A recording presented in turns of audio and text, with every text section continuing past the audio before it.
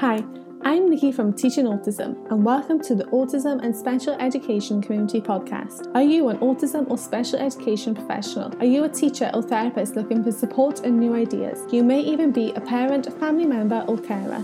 This podcast is perfect to help you find out more information, support, and get some of your questions answered. Hi everyone, and welcome back to the Teaching Autism and Special Education Community Podcast. Today is the 5th episode in our sensory series with Becky from Sensory Spectacle, and today we are talking all about sensory lifestyles. Before we dive in, I just wanted to remind you that you can have the chance to sign up to become a Teaching Autism VIP member for free for 3 days. So you get access to our library of resources, being able to connect with other teachers, problem solve and share tips and ideas for free for 3 days. If you want to find out more, head to the show notes and you can find out how you can become a Teaching Autism VIP and have all of these resources on hand to print today. But let's get back to today's episode and let me introduce you to Becky, and today all about sensory lifestyles. Hi Becky, and welcome back to another episode on the Teaching Autism and Special Education Community Podcast, where we are going to be talking today all about sensory lifestyles. Before we start, in case anyone hasn't listened to our previous 4 episodes, could you give a little quick introduction of who you are and what you do? Yeah, sure. My name's Becky. I'm the founder of Sensory Spectacle, and we educate about and create awareness of sensory processing disorder. So we do that by running workshops, by creating immersive training with people with sensory processing disorder. We write books, we have online training. There's many ways that we help to try and create awareness, but largely I just try and help to explain things in a slightly more understandable way. Definitely. And I love your Instagram for picking up those little tricks as well, especially last week where you sort of discussed how even snow can have such a huge effect. Oh, definitely. I mean, our daily life is constantly impacted by our senses, but for most of us, we're able to kind of adjust to it. But for people with processing difficulties, it's often more apparent and can then really affect their day-to-day living. Definitely. I never really thought about it until I seen your Instagram stories. And that's where actually I found you and decided to invite you on the podcast, just because I love the way that you explain things and you make it a little bit less stressful to take all things sensory in. I like to think so. I think you really do. And that's why I'm really excited today to talk about a sensory lifestyle. But before we start, what is a sensory lifestyle? So a sensory lifestyle tends to be a term that I use where other people might use the word diet, so sensory diet or sensory plan. So to me, a sensory lifestyle is more of a long-standing way that we can support someone with sensory difficulties. So I prefer to use that term rather than sensory diet because I feel that we refer to a diet as a bit more of a temporary thing. We might go on a diet for a couple of weeks, whereas we know for people with sensory processing difficulties, actually, it's their daily life, it's their lifestyle which needs support. And if we can think about that in a slightly different way, so the way we support people, then we'll be thinking about actually making it relevant to their specific needs and something a bit more with a bit more longevity than for something that might just be, oh, let's do a 5-minute march and then sit down again. So a sensory lifestyle is all about finding ways we can support someone to then help them to adapt, to learn, to self-regulate. But also, because of those things, we're going to be more able to recognise the slight changes that might occur on a day-to-day basis, like we've just been talking about with the snow. And also as they get older, we recognise this sensory need and sensory diet a lot in children. However, we also need to help recognise and support young people and adults, and it tends to be that by the time someone is an adult, their sensory lifestyle is a lot more kind of set in stone than it was when they're a child, because they can be a little bit more in control as to things that they do each and every day. I love that, especially the idea where you said, the sensory diet, that's very much more a temporary thing. And when you think of diet, like you say, it is a temporary thing. Usually people are trying out the newest thing that seems to work for everyone else. So I think a sensory lifestyle is a much better way to look at it. But like you say as well, it does evolve. And there are so many reasons why I think it's beneficial for us to consider providing the support for a sensory lifestyle for our students and our children. But what would you say are the main reasons why it's so important that we do this? Because ultimately we want to be able to help the children and adults we're supporting to be able to regulate, so to be able to support themselves, so that then wherever they are, so if they've gone to a party or if they're doing their shopping or if they're just going for a walk in the community, that they will feel confident in being able to adjust to things which might otherwise seem quite uncontrollable or difficult to manage because of their sensory needs. And when we can support them to do that, and they'll feel a lot more confident in being able to focus, to have fun, to interact, maybe to communicate effectively, but also to learn. So ultimately to keep recognizing the things that are changing and evolving in the world around us. Definitely. And I think it's just one other way that we can help our students, especially in the classroom, become more independent as they get older as well. Because I think sometimes maybe when we're with the little children and little students, we don't always think of them in 15, 20 years' time when they're going to be in this world on their own. And we really need to help them, give them the tools to be independent rather than us doing all the things for them all the time. Most definitely. And, for our own well-being, we need to be able to make sure that our child or our student then thrives and continues to become the person that they're going to be.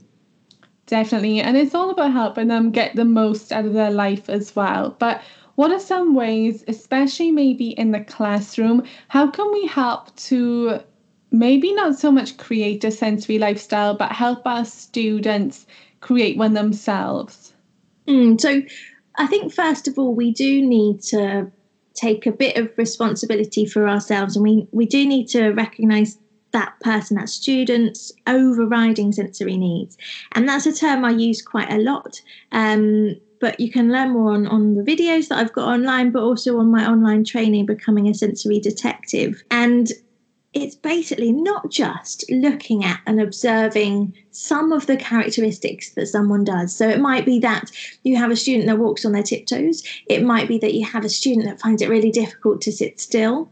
And it's not just straight away thinking, oh, they need more vestibular input, or oh, they need more proprioceptive body awareness input, because there's many different reasons and sensory aspects as to why someone might walk on their tiptoes or why they might be moving quite a lot. So first of all, you have to observe your student, really get to know them and look at what are their overriding sensory needs. So which sensory systems do they most of the time look to support? And once we have a better understanding of that, that's when we can start to implement strategies and ways to support them. We can demonstrate that to them. So it might be things like having little movement breaks. It might be things like changing the focus. So I'm going to help my student get some proprioceptive input by them pushing a trolley of books to reception or to the library. And it's just changing that environment, but also changing the way that they're using their body. It's also seen as being helpful, and it's also a different social and communication environment for that student as well. So other ways that we can think about adding or creating this lifestyle is by going back and just looking at what the student's already doing to support themselves. So if they're walking around and tapping things, why are they tapping things? Is it for the sound? Is it for the body awareness? Is it for the tactile? Is it for the visual? And once we can break that down, that's when we could then maybe start to incorporate activities which are providing a similar sensory element. So if they're banging for maybe proprioceptive and auditory, then maybe we can do things like drumming. So you can get an actual drum, or you could make drums in the classroom. And so then you're putting it as part of your teaching, but you're also showing them strategies for, further on in life. It might be a hobby, it might be an interest, a way of them being able to then support themselves a bit better. Once we're confident in recognising that in education, the same stuff can apply at home, because with a sensory lifestyle, we're considering every environment. We're not just thinking, right, we'll support them in this way in school and this way at home. It's generally a lot more consistent, and you'll see some similarities in the way that your child or student supports themselves across the environments as well. Definitely. And I think my biggest takeaway after listening to you these past 2 episodes across all the different subjects that we've discussed is just how much we can learn from our students and children as well. Because like you say, they're already finding ways to support themselves and help themselves. And sometimes taking a step back and looking, we can learn so much more that way as well. Totally. And it can be very hard as a teacher to not kind of have a strict kind of routine and plan for the day, and I fully understand that. And so when we're given, a piece of paper that maybe from an OT to say this is our student sensory diet, that can be really helpful for me as a professional, as the teacher or assistant. However, it can also mean that in our mind we get stuck into a routine of, right, we must do this then, and then, rather than recognising actually that person, and do they require that much input today, or actually are they able to focus for that little bit longer, and praising the fact that, they're regulating themselves, they're sitting on their chair, but maybe they're rocking forwards and backwards or wobbling side to side. But yet that's enough input for them to then be able to remain focused on the work that they're doing. If we carry on kind of thinking about the way we support people in a bit more of a timetabled approach, after break we'll do this, or at 10 o'clock we're going to do this, it can then just be very difficult for that student to adapt that into their everyday routine. We don't choose when we feel cold. If I'm cold and I'm sitting in my office, I will just put my jumper on. I won't tell myself at a certain time I will put my jumper on. And I think that's the type of thinking we need to start to adapt to. I love that thought of not knowing what time you're going to be cold, because I just think that's something that resonates with us all, because we can't control when we're hot, when we're cold.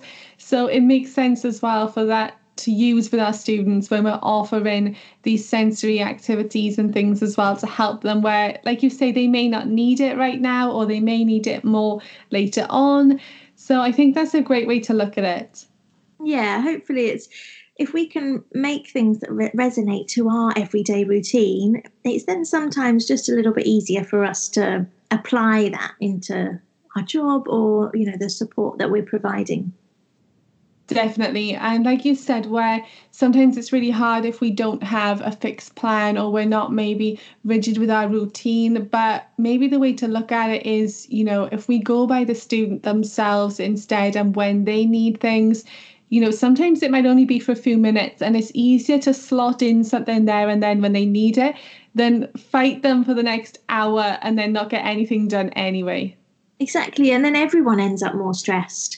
And then when everyone's stressed, we've got all these hormones being released that then we have to release. And if we don't release them, that's when we notice really, really overwhelming times in our students and our own lives. Yes, definitely.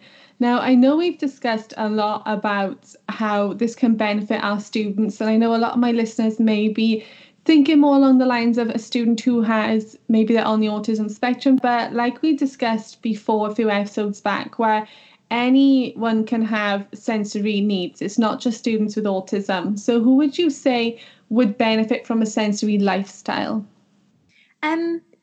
Everyone. I think using the term sensory lifestyle, that's what we all do constantly. However, when we're thinking more about, actively providing strategies to support people, it's anyone where you recognise that they find it difficult to regulate themselves. And I know I use that word a lot, and it might be quite difficult to understand when we're kind of observing a student, but regulating would be does that student seem content in the environment that they're in? Are they able to focus on an instruction that's being given to them, whether that's through words or whether that's through pictures? How does that child respond to different times of the day? So do we recognise that, they know that there's this routine of you come in the morning and we do some sensory activities and do some work, and then we have a break and then we do some more work? Or do they need a little bit more guidance as to know what is happening next? And if we recognise that someone finds it difficult to regulate, it's probably because they're getting distracted with the sensory input that their brain's receiving. So maybe they're finding it difficult to concentrate on an instruction because actually the visual information is really overwhelming. Now, that could be the sunshine shining through the window, making shadows, which can be quite exciting. It might be the physical visual change. So classrooms are very busy. People are constantly up and about and moving. Maybe it's the visual element of that change that someone's finding difficult to then focus. If that's the case, that's when we can think about, okay, what support strategies can we put in place for, say, someone with a physical impairment, or someone with a hearing impairment, or a visual impairment, or someone that has a diagnosis of Down syndrome.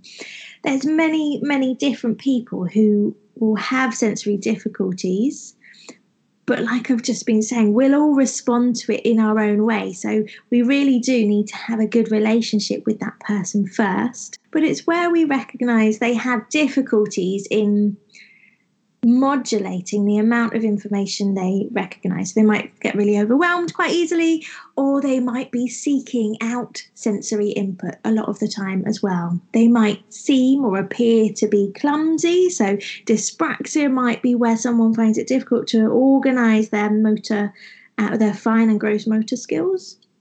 So being able to manoeuvre throughout the classroom without bumping into people or the wall or tables, that can then be a sign that we might need to provide extra body awareness for that student. That was brilliant, thank you. And I love all the examples that you give, because it's one thing hearing the information, but when you start to give examples, you start to think of different situations and students over the years, and it helps it maybe click more in your mind as well, because you've seen it, or maybe you've sort of been there before and that resonates with you. I just find those examples really helpful. Yeah, I think it's all about that practical application. So when I go into schools and I support them, whether that's running training or, in the classroom, the quickest way for me to highlight something to someone is to visually, tell that TA, oh, have you seen that they do that? Or do they always do that? Because a lot of the time, we might not recognise it as a sensory need. We might just think that that's part of their personality, which is great, but it's also really important that we can relate it back to there's a purpose behind the characteristics we observe. Definitely. And I think you coming in and being able to make those links as well, I can just imagine it being like a totally aha moment, because maybe we haven't made those links before. Then sometimes even just a new set of eyes coming in can help us see things in a different way. Absolutely. I love going in and really getting to know students and, looking at that overriding sensory need. So looking at what is the purpose behind their whole kind of characteristics for sensory wise, because once you can piece it all together, it all makes so much more sense. And then teachers can think about, oh, we could provide teaching in a different approach. We might notice that someone who fidgets a lot of the time and moves a lot of the time requires that body awareness, or maybe they bump into things and squeeze things a lot or push things.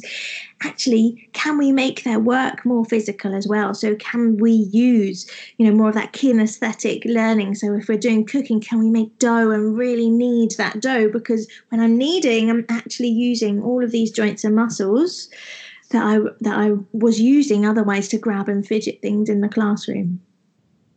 And it's amazing how much something really as simple as just kneading that dough, how many skills and different things we're working on with our students in that one really quick activity that doesn't even need any prep, really.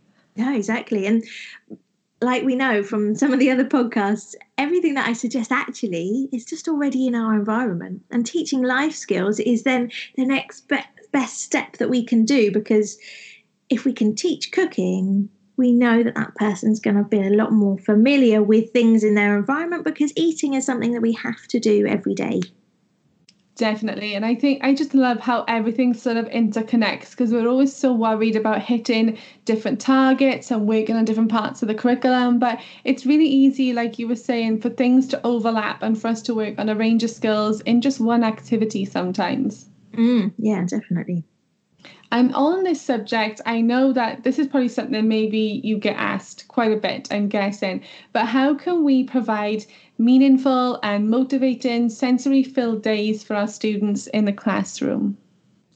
So, like I've just been saying, for people with sensory processing difficulties, regardless of their other diagnoses, they will be constantly trying to regulate. So they'll be doing something constantly in order to organise all the sensory information that their brain's receiving. So one of the most effective ways that we can support people is actually by letting them do that, but also us trial and error, finding out other strategies to support them. That's the most meaningful way we can support people, because then we're showing them that we really do understand what they need. We know that during a day it can be really confusing, really exhausting for people with sensory processing difficulties. So if you know that someone particularly enjoys cars, for example, then why not try and theme some of your sensory activities relating to cars, so that then it doesn't just feel like a sensory-based activity, it's actually now something that's a little bit more fun. Most of the activities you're already doing, your student will find a way of supporting their sensory needs. So it might be that you've put out a lovely sensory bin. So you've got, lots of dried rice in there with maybe some animals to discover or whatever it is. And your aim for the class is to discover and find these animals. However, for your students that are requiring that sensory input, you'll notice actually they'll do something different. And whatever that is will be what their body needs. So being able to rustle the rice, so wiggling it around on the tray, actually that auditory input might be enough for them to then help them regulate themselves during that activity. It might create a type of white noise, which then actually helps them to filter out everything around them.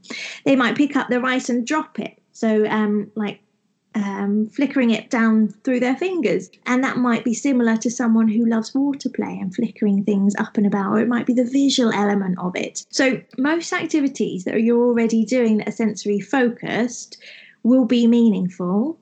Our job is to allow their sensory need to come through, so that then we can help them to use that activity to support themselves. Like I mentioned, one of our big problems within education and structured environments is that we have a routine and we have a timetable to follow. So it might seem easy for us to then add in a sensory diet, a sensory lifestyle to that, because it's part of our timeline then throughout the day. However, we don't want to have the approach of that tick box. We want to be able to see and observe those physical achievements that student has actually found a way of regulating themselves, and praising that, because that's then a life skill they've developed. So it might be that your student has managed to sit in assembly for 2 minutes longer than usual. And so that means when that student comes out of assembly, you need to be aware that actually that could mean that student might need 2 minutes more outside, or regulating or pushing or squeezing or doing something in order to help them not just process what's happened in the assembly, but also just to reorganize their senses, because it was a totally new experience. The other thing that we might find difficult is we might often just think about adding in sensory input. And when we're thinking about sensory lifestyle, to make it meaningful, it has to relate to that child's specific needs. So it's not always about just providing sensory. It's about looking at, okay, that person requires that auditory input with the tactile. However, they find the visual really overwhelming. So how can we then create an activity which provides tactile and sound input, but doesn't rely on the visual element? And so that's when we can make sensory activities really meaningful, when they're personalized for your specific students. That was really helpful. Thank you so much. I just love all those different examples you give as well. And I think the most resounding thing that I've kind of taken away is that when we give these activities, it's really easy for us to stick to exactly what is on our lesson plan. But hearing you talk, it's really important for us to take that step back, be a little bit flexible, and see what the students do with the activities as well, because obviously they are their own experts. We don't know them as much as they know themselves, and they're going to find ways that work for them. And maybe take a step back, allow them to do that, and don't worry too much about how you wanted to run that specific activity. Totally. We want our students to become the best version of themselves, and we don't want to put ourselves onto them. And so allowing that little bit of flexibility will not just be really enjoyable and great for that student, but it also means we can learn so much more about that student in that moment of time as well. So it makes it a lot more beneficial for all of us just to understand and regulate throughout our day. Definitely. And one question I've had from someone who is trying to make sure that they're providing the best for their student is, they are surrounded by technology and they don't know how to provide these sensory activities or sensory supports when there's so much technology around them. So what are some ideas you could maybe give them to help them with this? So it is tricky because, we are filled with tech in education, within, leisure, wherever it might be. But we also know that it can be incredibly overwhelming for people with sensory difficulties, not just the visual element of technology, but also the sound. And so recognizing that students are getting overwhelmed a lot quicker than they might otherwise is probably because of that technology. So just think about, how can we do a certain activity without the same intensity of input? So it might be, you think about, what do they do daily? Exercise. We can all exercise. We can all go for a walk. We can all get out into the environment. Writing. It's a great one. I know so many students that love typing. So getting an old keyboard and actually just typing rather than using the computer. So for spellings, reading, stretching. I've been into lots of schools now that after lunch they'll put on a YouTube video of, yoga or something, and the students love it. They love being able to move their body in a certain way and really feel how it's moving.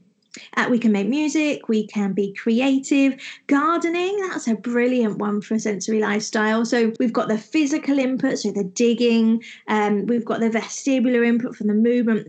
The gardens are filled with visual input.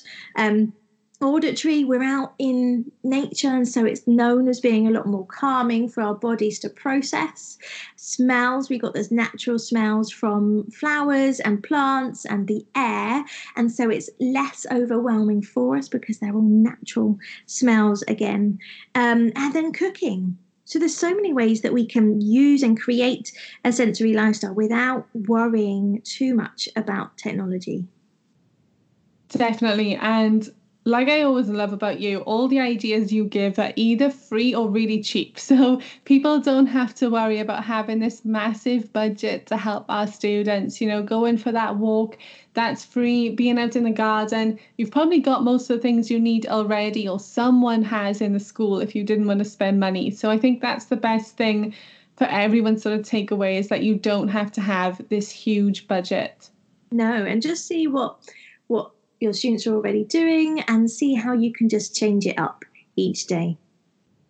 Definitely, because I think it's important to remember that our students are going to come in with different needs every day as well. Just like we all go into work or school with different moods, and maybe something different has happened that morning. Maybe we've woken up late, maybe we've woken up early. There's so many things that can have an effect on us as well. Oh, definitely. And, that's the stuff that sometimes when we're in school, it's hard to forget. It's hard to kind of think about. We're thinking about ourselves and we might be late or we might not have organised something.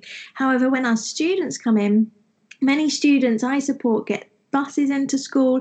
That bus could have been late, it could have broken down, it could have been stuck in traffic. That child may not have slept very well. There's so many elements, like you were just saying, and remembering to try and consider that as part of someone's routine as well is really important. Definitely. And I think that's where, the communication with our parents is really important, because I know a lot of people worry about building that relationship with parents and families, but sometimes they're the only way that we're going to learn about things that have maybe happened that morning, that night before, the weekend, things like that can have a huge effect for our students. Yeah, and to make the most effective sensory lifestyle, we have to be able to provide it across, home and education, or home and care, or home and work, whatever the environments are, for that to then be kind of a fluid way that we can support people. Yes, definitely. But this whole episode, like all of your episodes, it was really informative. It's given me things to sort of go away and think about that maybe I wouldn't have thought about or considered before. But what is one thing that you would like people to take away today about sensory lifestyles? I think just remembering that it is that stepping stone, it's that building block approach. It's not something which, right, today we're going to do this. It's not something where we can just immediately implement this perfect strategy of supporting someone. It's about really recognizing for that person what their needs are, and on a day-to-day basis, trying to be as flexible as we can for their needs as well as our needs and what we need to try and achieve every day, and really trying things out. So trying a strategy and seeing how that person responds, so that then this approach of a sensory lifestyle is more of a long-standing thing. And when things change as someone gets older, so does the lifestyle. Definitely. And I think that's something really important to remember as well. And I know you discussed that you have a course about becoming a sensory detective. And I think that's a really great place to go after this podcast episode for sure, if people want to find out more. But you also have a range of other online trainings too. Yeah, so there's a specific one for education and teachers, all about creating sensory profiles. So really understanding the types of students you have in your class. So I talk about fidgety students, distracted students, bored students, dare I say it, and not just why that might be and what it means, but also I talk to you about how can we then provide the best teaching method, the best teaching approach for that type of student. So is it a visual learner? Is it an auditory learner? Is it a kinesthetic learner? And the other one is all about understanding our 8 senses. So going into depth about what those senses are and how they develop, and how that then relates back to our learning and development and understanding of the world around us. They sound fabulous. Thank you so much for sharing. And I know you've given our audience listeners a discount code for the next year as well. So I'll put those in the show notes. So if you are interested in taking any of Becky's courses, head to the show notes, click all the direct links, and they'll be there for you. But thank you so much for coming on again today, Becky, and talking all about sensory lifestyle with us. It's been great. Thank you so much, Becky, for coming back on the podcast today to talk all about a sensory lifestyle. I hope you found this podcast episode helpful. Be sure to head on over to the show notes, because I am including links and information for all the different things that we have discussed today. And don't forget to subscribe to our podcast, because then you will get first news when episodes go live. We have one more final episode with Becky next week as part of our sensory series, and we are talking all about the importance of sensory play. So make sure to head back and listen to that when it's live next week. But for now, thank you for listening, and I'll speak to you again soon.